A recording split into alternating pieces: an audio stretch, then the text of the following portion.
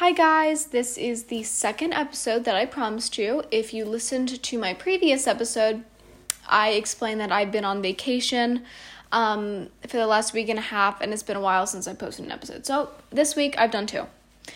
So today's episode is going to be about service dogs, specifically how service dogs can aid you during your BFRB recovery. First things first. I do not own a service dog, though it is something I would deeply consider in the future.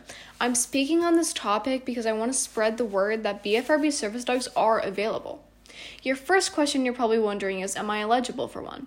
The answer is yes, you are eligible if you have a BFRB or other type of mental disorder. My next sentence comes directly from the ADA government website itself on service dogs. The question asked how service animals are defined, and they answered, service animals are defined as dogs that are individually trained to do work or perform tasks for people with disabilities. Examples of such work or tasks include guiding people who are blind, alerting people who are deaf, pulling a wheelchair, alerting and protecting a person who is having a seizure, reminding a person with mental illness to take prescribed medications, calming a person with post-traumatic stress disorder or PTSD during an anxiety attack, or performing other duties. Service animals are working animals, not pets. The work or task a dog has been trained to provide must be directly related to the person's disability. Dogs whose sole function is to provide comfort or emotional support do not qualify as service animals under the ADA.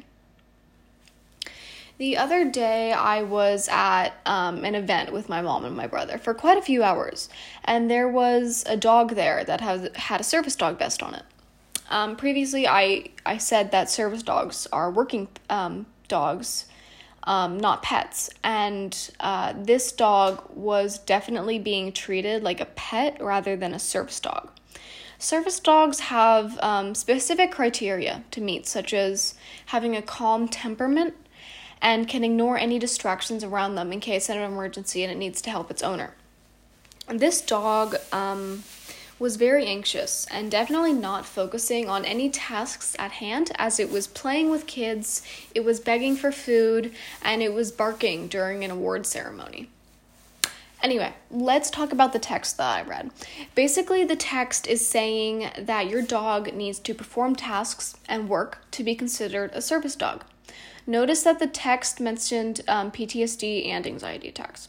But let's talk about the difference between a service dog and emotional support dog. An emotional support dog is not considered a service dog because it has not been trained to perform tasks to support its owner.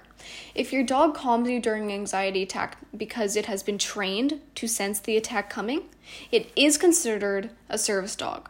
But if the dog's presence calms you down, it is considered an emotional support dog. You see the difference? I'll leave it up to you to figure out which type of dog would work for you best. This is a very messy topic, and availability for service dogs depends on the country that you're living in.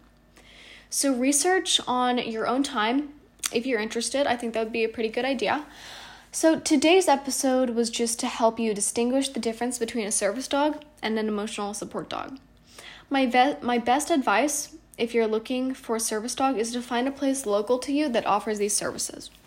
If you go onto Instagram, you will also find Instagram accounts such as BFRB Dogs, which they are as they sound. They have they train dogs to support you with BFRBs, and they actually have a video.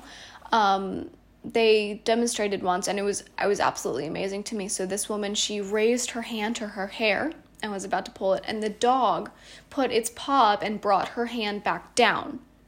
And I think that was just wonderful to watch. So I'm going to put their Instagram username in the description of this episode. And thank you for listening.